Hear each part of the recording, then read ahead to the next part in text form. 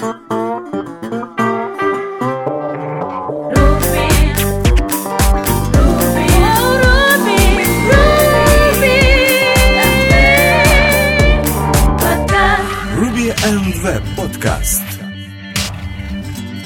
Всем привет! Вы слушаете 32-й выпуск 4-го сезона подкаста RV-Pod. И с вами сегодня Александр Чаплинский и Алексей Васильев. Ну что ж, давайте рассмотрим, что интересного и нового произошло в мире Ruby и веба на прошлой неделе. Поехали! Итак, первые новости из мира Ruby и Rails. Это еще одна статья о том, как легко теперь обновиться на Rails 5. Как мы с вами прекрасно помним, чтобы когда-то обновиться на мажорную версию Rails, надо было, чтобы у вас был хороший тест-coverage, тесты были все зеленые, потом мы обновляли версию Rails, прогоняли rake-таску, прогоняли тесты, видели, что какое-то дефолт поведение изменилось, тесты упали, мы фиксили наш код, пока тесты не становились зелеными, и потом переходили на новую версию Rails. Все так красиво звучит, но в основном процесс как раз где-то 4-го пункта мы фиксим код под тесты мог занять достаточно много времени. Теперь же, оказывается, это намного проще становится, поскольку при запуске задачи Rails app update Rails добавляет специальный в initializer новый файлик, называется New Framework Defaults. То есть, поскольку какие-то поведения по умолчанию поменялись, и значит ваш код может быть сломан, Rails на каждое эти поведения, которые могут сломать ваш код, добавила специальные фичи-флаги. То есть это флажки, которые вы можете изменить true-false и значит вернуть, например, поведение Rails с 5 к 4, например, по поводу этих фич. Что сюда попадает? Например, что CSRF токены, они теперь генерятся каждый perform. То есть до этого они генерились просто на все, а теперь для каждой формы отдельный CSRF токен генерится. HTTP Origin Header теперь еще и проверяет, то есть включается и проверяется против вот это cross-site request атаку. Да, forgery. То есть вот эту атаку. То есть его опять же можно отключить, сказать false. Если вы используете Ruby меньше, чем 2.4, именно для новых Rails, то там в 2.4 Ruby поменялся, мы уже рассказывали, toTime метод для datetime и time. И Rails как бы использует эту возможность. Но получается, если у вас еще не Ruby 2.4, то, возможно, эту фичу надо отключить, иначе поведение может быть сломано. Ну или belongs to associations by default, опять же. То есть рекорды belongs to типа рекварится, в 5-х версиях, опять же, это можно отключить. И, например, типа callback не прерывается, если он возвращается false. Это в Rails 5 добавилась такая штука. Если вы хотите вернуть это поведение, как в 4-х, тоже можно поставить этой фишке false.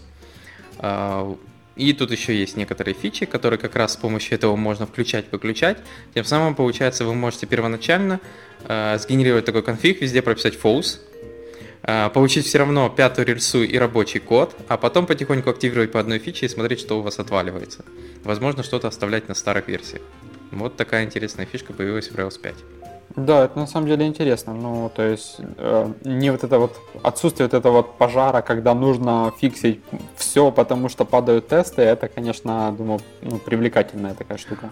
Вспомни, когда там Active Record обновили, если не ошибаюсь, со 2 на 3, или когда это было? Да, со 2 вроде на 3, когда там поменялся синтаксис, и там просто надо было, у многих же приложений много Active Record использовать, надо было нормально так поменять кода.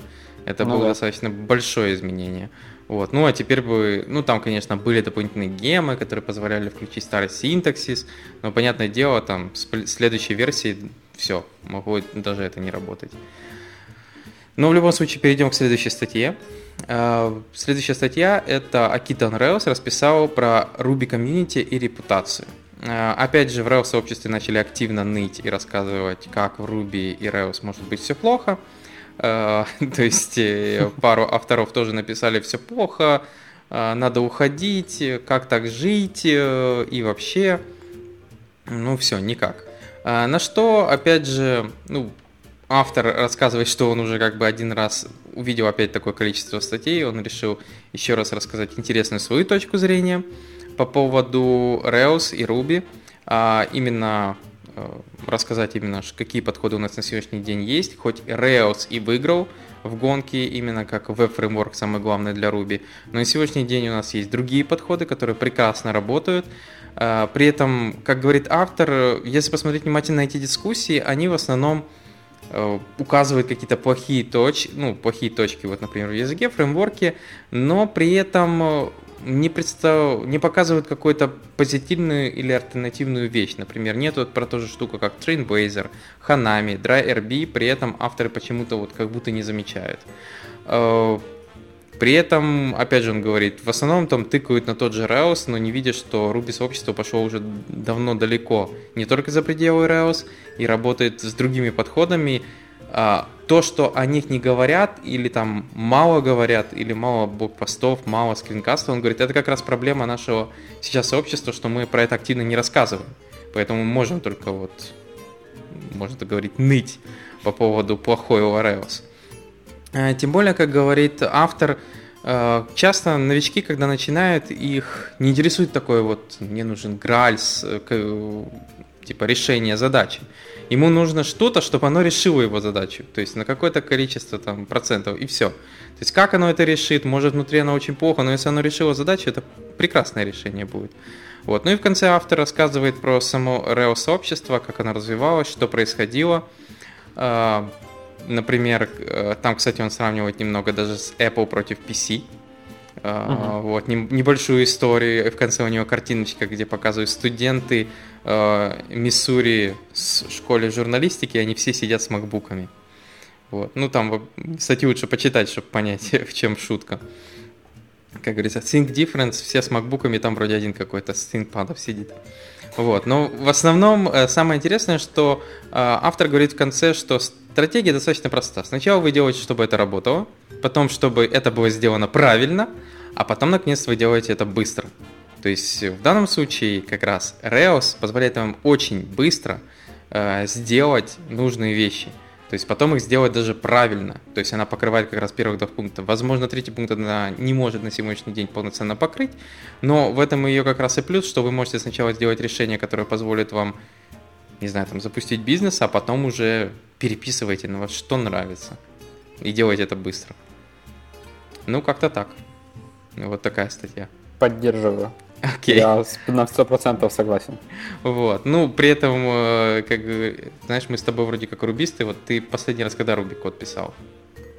Ну, ты знаешь, в последнее время я каждый день пишу. А я уже где-то уже, наверное, годик Руби код только к шефу писал. К сожалению. То есть в последнее время у меня почему-то весь веб это нода, и она и на сервере, и на клиенте, что-то только мы не пробуем. Вот. Хорошо, перейдем к следующей статье. Rubinius Take the Fun Out of Ruby. В данном случае автор решил рассказать, что интересного можно натворить с использованием Rubinius и такой вещи, как fun или Command Shortening of Word Function. И тут он берет вот Rubinius в свои руки и показывает интересные вещи именно про функциональные штуки, что из себя представляют методы, функции, объекты, как они там итерируются, как функции это вот данные некоторые или дата. Вот. Статья достаточно не маленькая, поэтому пересказывать ее не буду. Для тех, кому интересно, про что именно и как получается, вот автор рассказывает про эти все функции, методы и что с ними можно вытворять в Ruby, особенно в Rubinius, можете глянуть эту статью. У меня все. Окей. Нарисовался у нас, скажем так, еще один тренд. Я давно этого ждал, я думал, что что-то должно произойти, и вот оно произошло. Или только начинает происходить, я это предвижу, что уже будет в будущем еще больше. Вот, мы уже не первый раз рассказываем, и не второй, вот, но тем не менее тема продолжается о serverless подходе. Естественно, в этом плане у нас выигрывает и самый такой основной инструмент, который используется многими, это AWS Lambda. Вот. И первая статья это как раз туториал, да, serverless scheduled tasks. По сути, автор делает такой степ-бай-степ туториал о том, как вообще getting started, да, как начать с serverless этим вот подходом. Даже как бы начинается с основ, да, что такое вообще AWS Lambda, да, как сервис, что это за сервис, вот, о том, как сделать serverless framework, да, использовать для того, чтобы что-либо насетапить на AWS. Ну и, собственно, здесь как бы вплоть до того, что скриншоты из интерфейса Амазона, вот, и, собственно, все пошагово, да, с ключами, со всем, как засетапить, как заработать. Чтобы заработало. Я просто смеялся, потому что ты еще скажешь, что там скриншоты с AWS ключами. А то... Нет. Я просто вспомнил эту штуку, что сейчас даже есть отдельные боты, которые ходят по GitHub и пытаются найти, если кто-то запушил в паблик репозиторий AWS ключи. А если не находят, они начинают брать эти ключи, пытаться использовать, поднимать машинки с помощью этих ключей в твоем аккаунте и майнить на них биткоины. Прикольно. Да-да-да, а ты потом влетаешь там за ночь в $10 000. Нехило. Ну, вот так-то. Там целые были отдельные статьи по поводу этого, поэтому, да, будьте осторожны. Даже если вы потом сделали пуш... О, кстати, это проблема еще GitHub. Если ты сделаешь force push, то ссылка на гид, она закешируется и останется. Ну, гид какой-то коммит. В истории, по сути, будет. Да. То есть в GitHub. Поэтому как бы там надо... Я читал, как это делается, тебе просто надо удалить репозиторий и создать заново.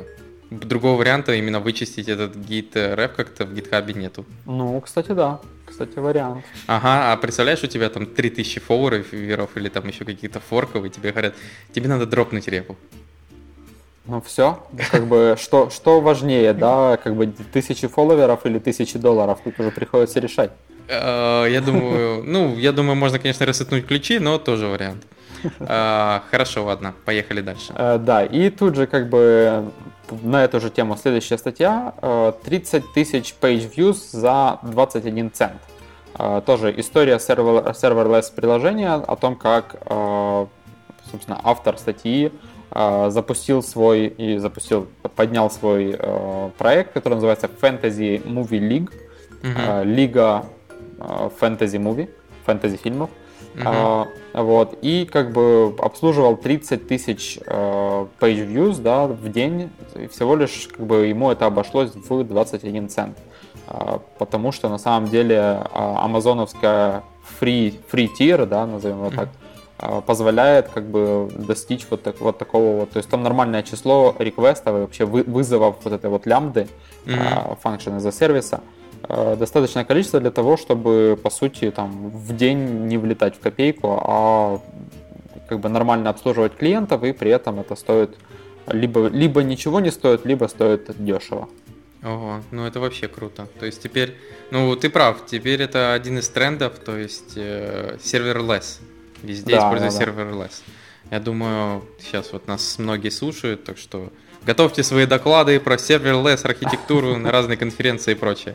Сейчас это популярно. Не, ну на самом деле я тоже не раз думал о serverless, потому что, во-первых, это проще. Ну, то есть, как бы всегда проще сделать какую-то статическую страницу, положить ее там на GitHub Pages, и что-то там на клиенте происходит более-менее интерактивное, но по сути это как бы статика, да, то есть там данные можно тянуть из API-шек откуда-то там, я не знаю, в зависимости от того, что за проект. Но я вот пришел к тому, что когда у меня возникает идея какого-то маленького продукта, да, я в первую очередь думаю, как это сделать минимально, да, вот просто, чтобы это была статика, которая там на клиенте что-то там делает.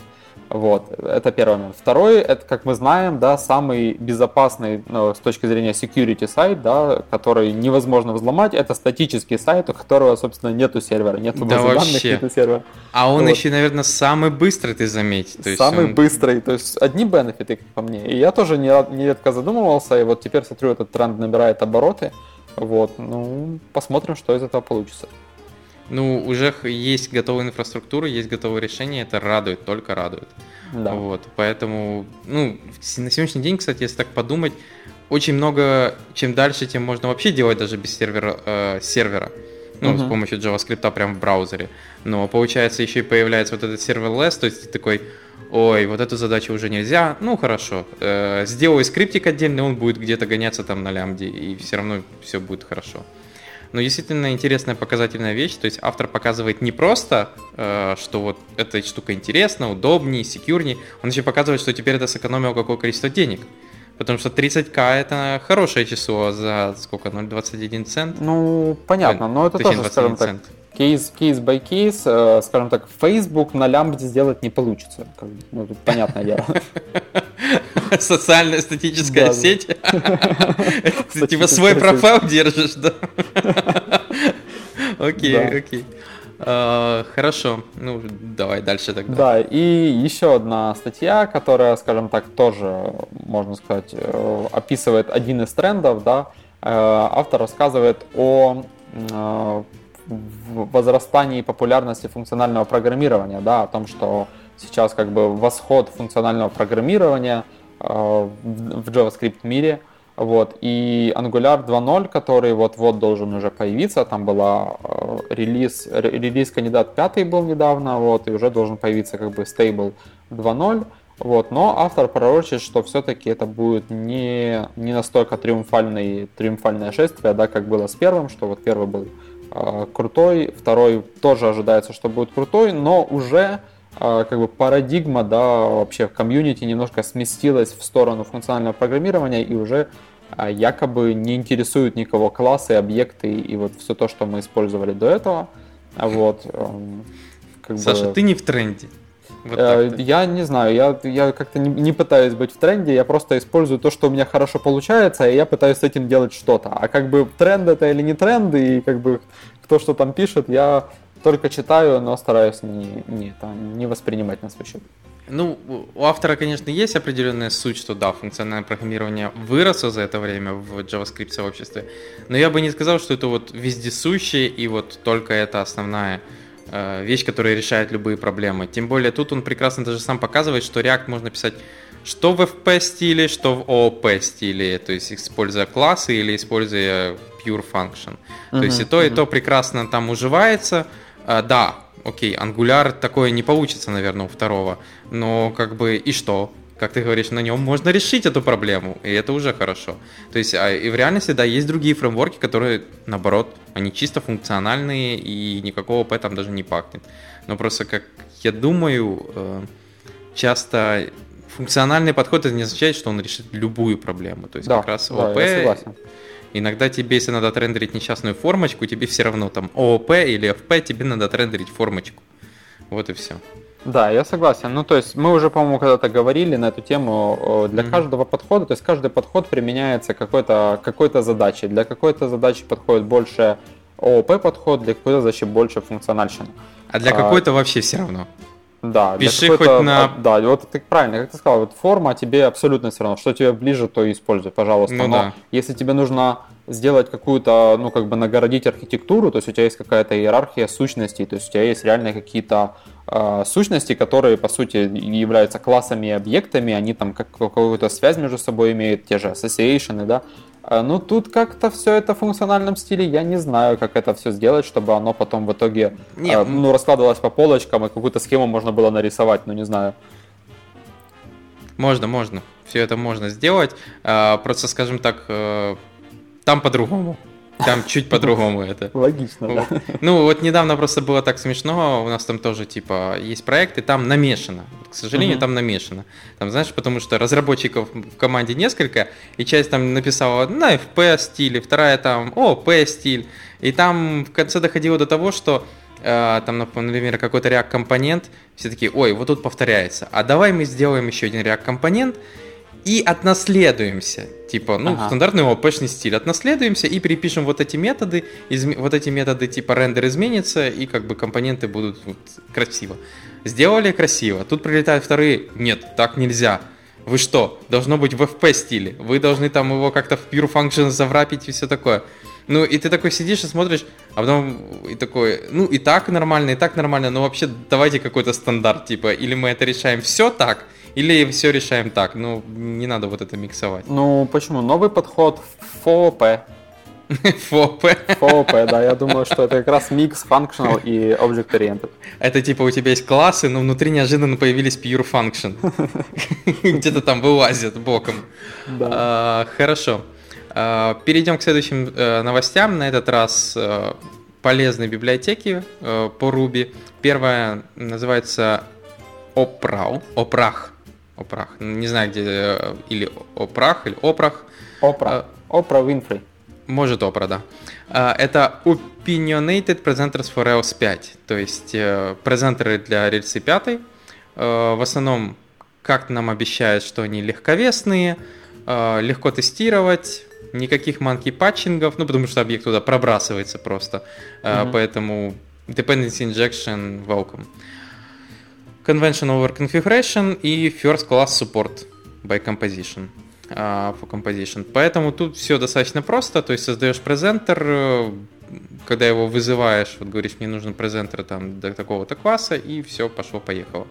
При этом все смотрится достаточно просто, я бы не сказал, что тут какие-то то есть, вот какой должен быть презентер, такой я как раз его вижу.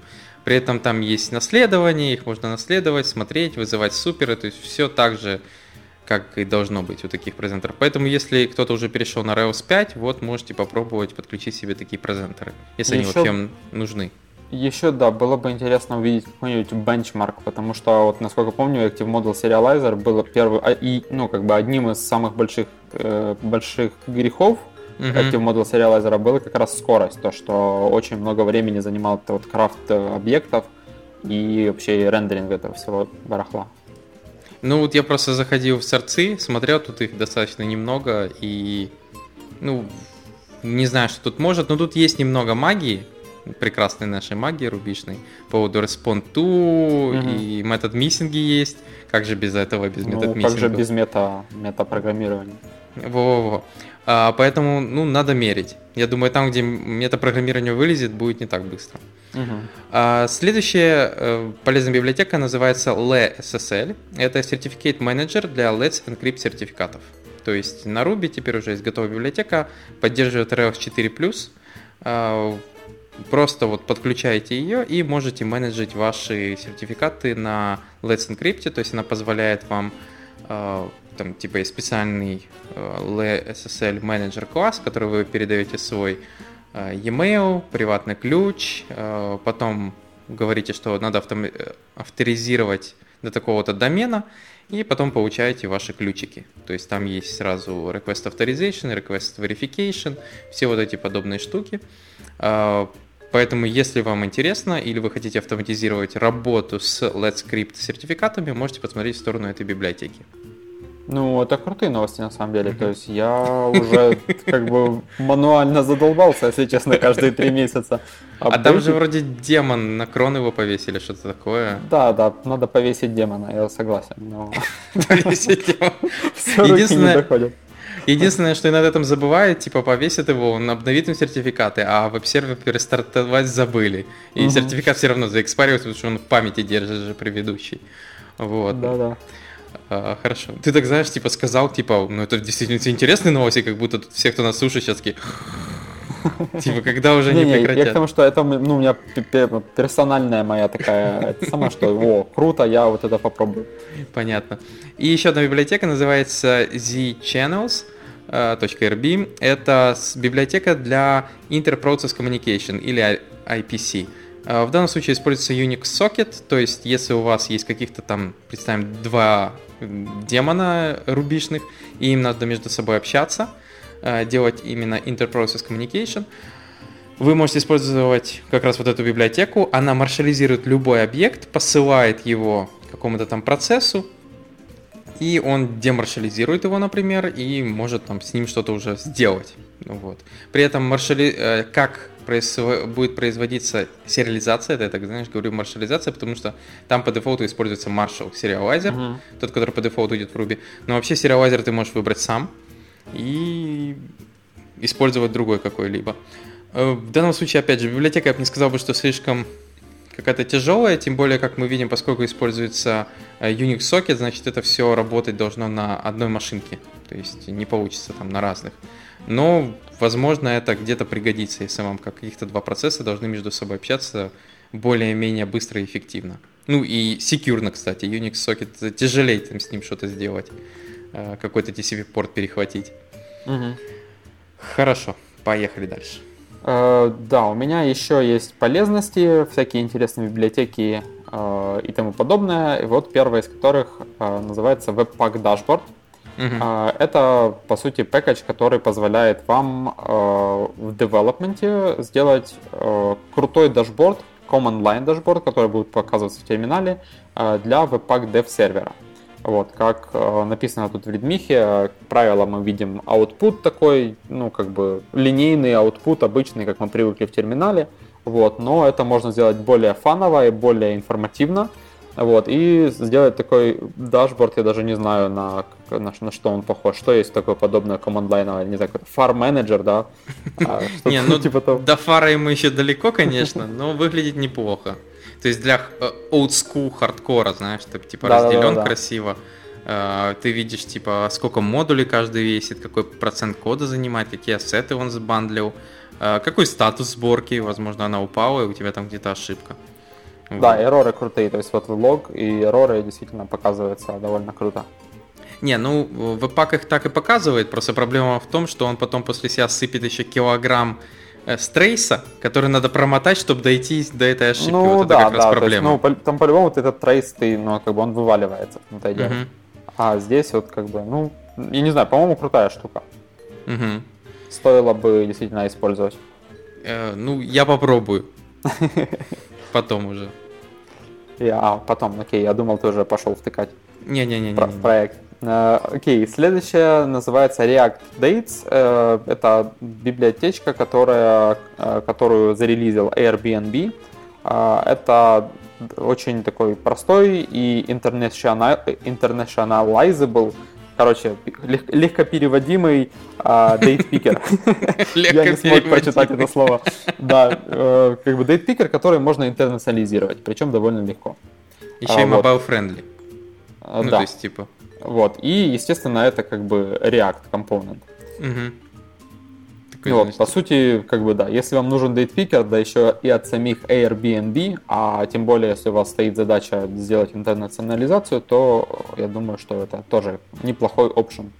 Тут еще, кстати, легкая также тимизация, как они обещают, потому что они используют SAS, и тут через переменные можно поменять цвета этого пикера, ну, то есть, типа, разукрасить его по-другому.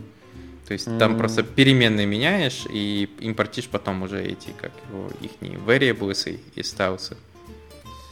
Ну окей, используй SAS, так используй SAS. Ну, бы этим уже никого не удивишь. Да, я понимаю.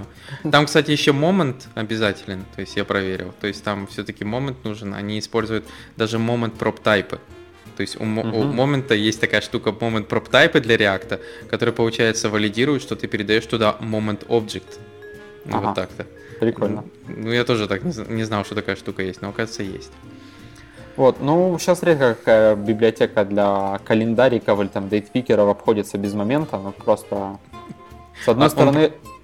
Просто им легко клеить, ты же сам знаешь, момент такая штука. Ну, с одной стороны, вроде как бы правильно, зачем писать все это с нуля, если есть уже библиотека, но с другой стороны, момент уже такой, большая либо, скажем так, то есть ее, наверное... Я думаю, у нее будет следующий как раз этап, так же, как у jQuery.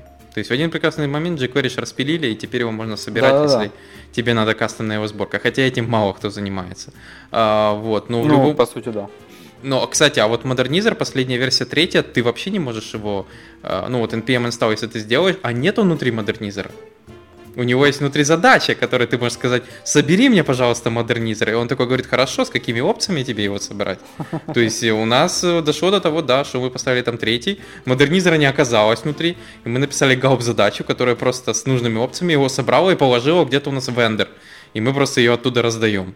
Ну, вот и все. Ну, поэтому, я думаю, вот так, кстати, хорошо продвигать какие-то библиотеки, которые в основном все подключают ее просто вот все, типа all, и потом уже разберемся, что нам из этого нужно. А тут, да, мы такие сели, это надо, да, все, больше из этого ничего не надо, вот это и подключили. Поэтому, возможно, следующего момента будет это как раз распилить его, чтобы можно было тоже там, типа, мне вот эти функции нужны, а эти не нужны. Например, тот же таймзон могли бы потом мержить в это, и просто бы это было OC, типа собери мне с таймзонами. Ну да, по сути. Ну, посмотрим. В любом случае, ну, как бы знать, какие тебе штуки нужны, какие не нужны, для этого нужно неплохо тоже библиотеку знать. То есть не использовать ее там на уровне. Ну тебе нужна эта функция, ты ее сказал, мне нужна эта функция, а он уже разберется. Core тебе надо к ней или еще какая-то штука, пусть соберет сам. Да, но периодически тебе придется ее все-таки по ходу написания кода проекта, тебе придется его пересобирать, потому что ты не можешь знать, что тебе понадобится наперед. Ну ладно.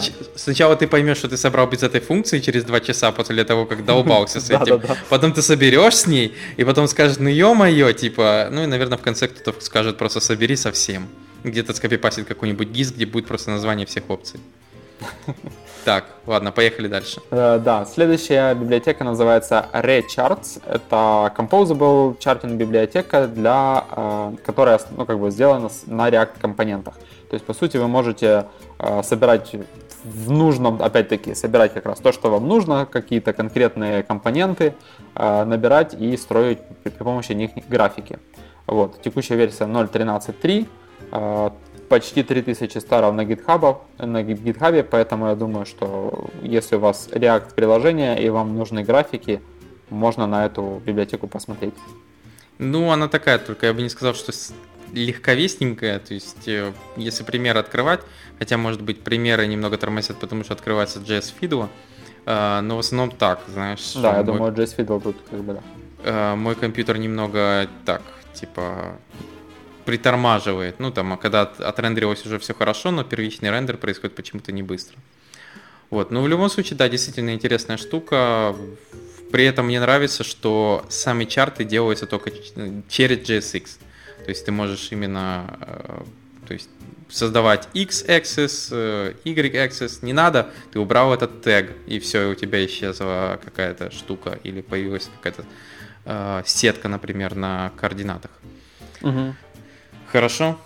Нормальная библиотека. И еще одна библиотека, она, скажем так, не новая, уже давно существует, но тем не менее мы о ней еще не рассказывали, и тем более, что текущая версия 4.1, то есть уже там нормально на ней поитерировали, называется Papa Parse. Да, так просто Papa и Parse. Библиотека позволяет очень просто с классным API распарсить CSV, ну, скажем так, практически любого размера. Ну, как не практически, а как заявлено, даже гигабайтные CSV файлы. Вот, что уже как бы неплохо в сегодняшних реалиях. Вот, распарсить, ну и по сути дальше вы можете делать с ними что угодно, да, то есть вы можете с этими данными работать, можете его трансформировать в JSON, вы можете, там, не знаю, при использовании какой-то еще библиотеки или руками сгенерить табличку, можно даже там, собственно, спредшиты свои заимплементить, просто взяв и распарсив CSV. Вот. Кстати, работал я с ней тоже не так давно. Действительно крутая штука, которая позволяет как скачать файл с какого-то сорса, вот, так и по сути можно скормить ей. Ну, она, я так понял, работает в браузере никакого, ну, то есть не обязательно нода ей нужна, то есть она просто работает в web. Да, и я вот думаю, что и на ноде, и в браузере спокойно. Ну, потому что у них есть демка прямо в браузере, где написано «нажми», и ты увидишь в консоли, типа, распарсенный результат. Да. Вот. Ну, действительно, да. Библиотечка не новая, но мы о ней еще не говорили, тем более у нее 3340 старов. Так что вот так. Хорошо. Это все новости на сегодня. У нас сегодня такой коротенький выпуск, но в любом случае спасибо, что слушаете нас. Также подписывайтесь на нас не только в РВПоде, но мы продолжаем потихоньку писать скринкасты. На этой неделе еще вышло 2 скринкаста для новичков по поводу Бабеля, потому что возникли вопросы, когда рассматривали React, а что это за стрелочки и что такое extends. Пришлось немного рассказать, что такое Бабель и ECMAScript. И также немного продолжили тему по поводу React. Я думал, на 10 минут, кстати, скринкаст будет по React, но как-то заговорился. Вот, нормально. Хорошо, поэтому подписывайтесь также на наш YouTube-канал. Надеемся, будем выпускать больше подобных материалов. Ну и также не забывайте про РВПод подкаст. Это все. До скорых встреч. Пока. Пока.